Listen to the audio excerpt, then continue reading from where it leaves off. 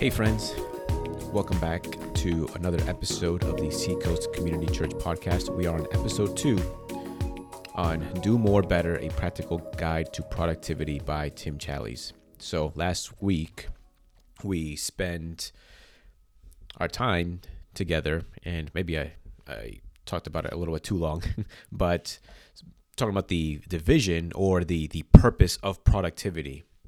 And let me just clarify something. And this is assuming that you listened to last week's episode.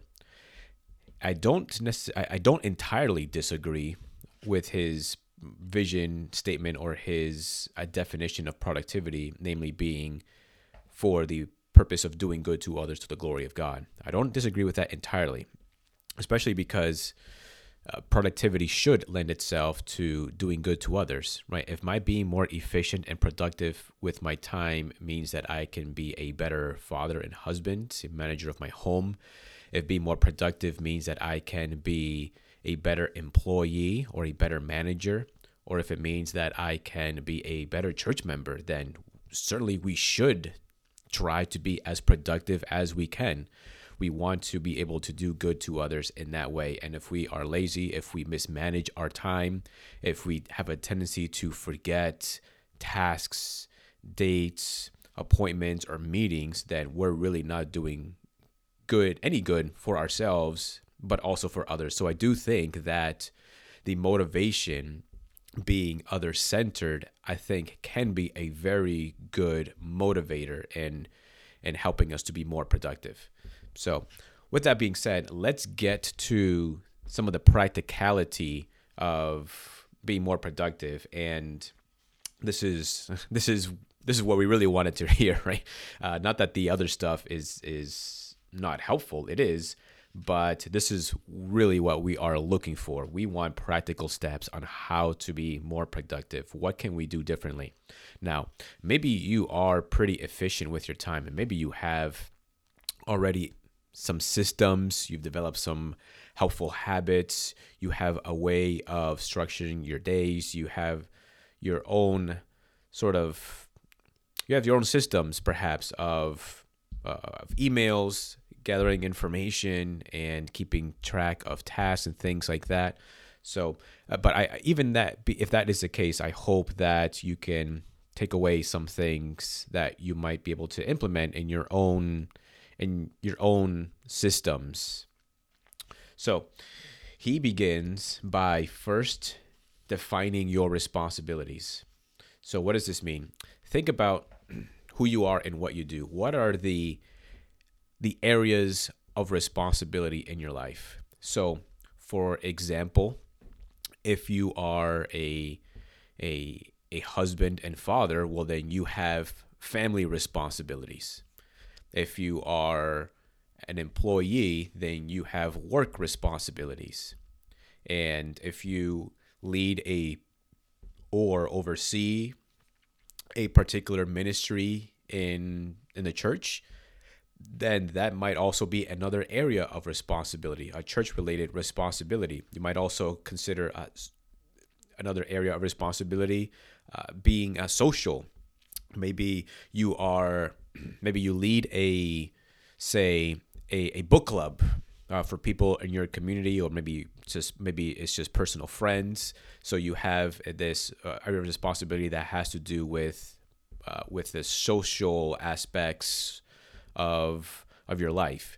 And so some helpful categories to think about as an example is personal, family as an area of responsibility, church. If you're a student, it might be school, friends or social, and work.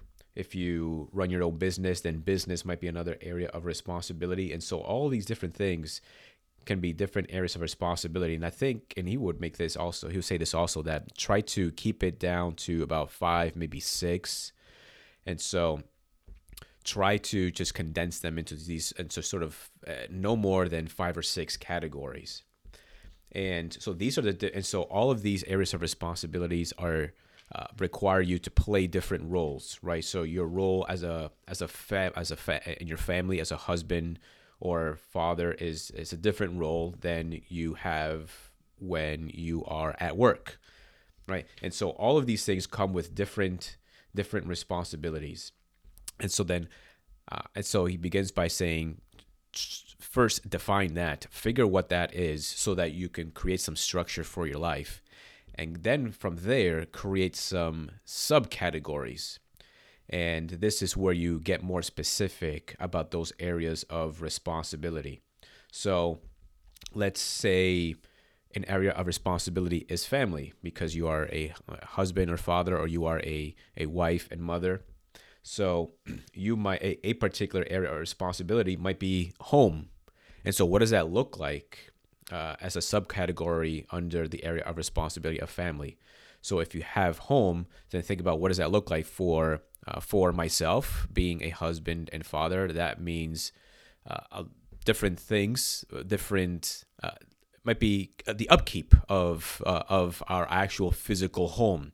Might be that there's holes to fix, there's pictures to put up. That all goes under that subcategory of home. Financial care as well. If you oversee the finances of your family, then that's another area of responsibility under that category of family. For anything from reviewing the budget to making sure that bills are paid, and so on.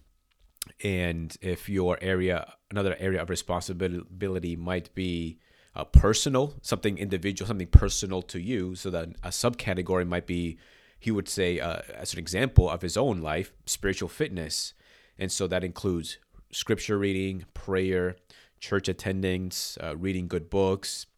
Another area of responsibility under the category of personal would be physical fitness. That would be a subcategory under that category. And so how are you taking care of your body? What are you doing for exercising? Are you following a particular diet? So things like that. So once you define your 5 areas of responsibility, then create subcategories under each area of responsibilities to help narrow down exactly what your tasks are under each area of responsibility. And this just brings clarification to your mind, helps you to know what you are responsible for or want to be responsible for. And then he goes on to talk about mission. Under each area of responsibility, define what is your mission. Now, I did the first part. I thought that was really helpful and sort of defining what my areas of responsibility are. And so for me, I put it as my categories are personal. Another category is I labeled as work/ministry. And so I have a role to play there. I have unique responsibilities there. And another one that I have is family. So that under that category, I have some subcategories of family well-being, which means could be like vacations, relaxation, finances, since I oversee the finances of my home. And I have 1, 2, 3, 4, 5. I have 5. So I have church/work or ministry. I have personal. I have family. I have school, and then I have social.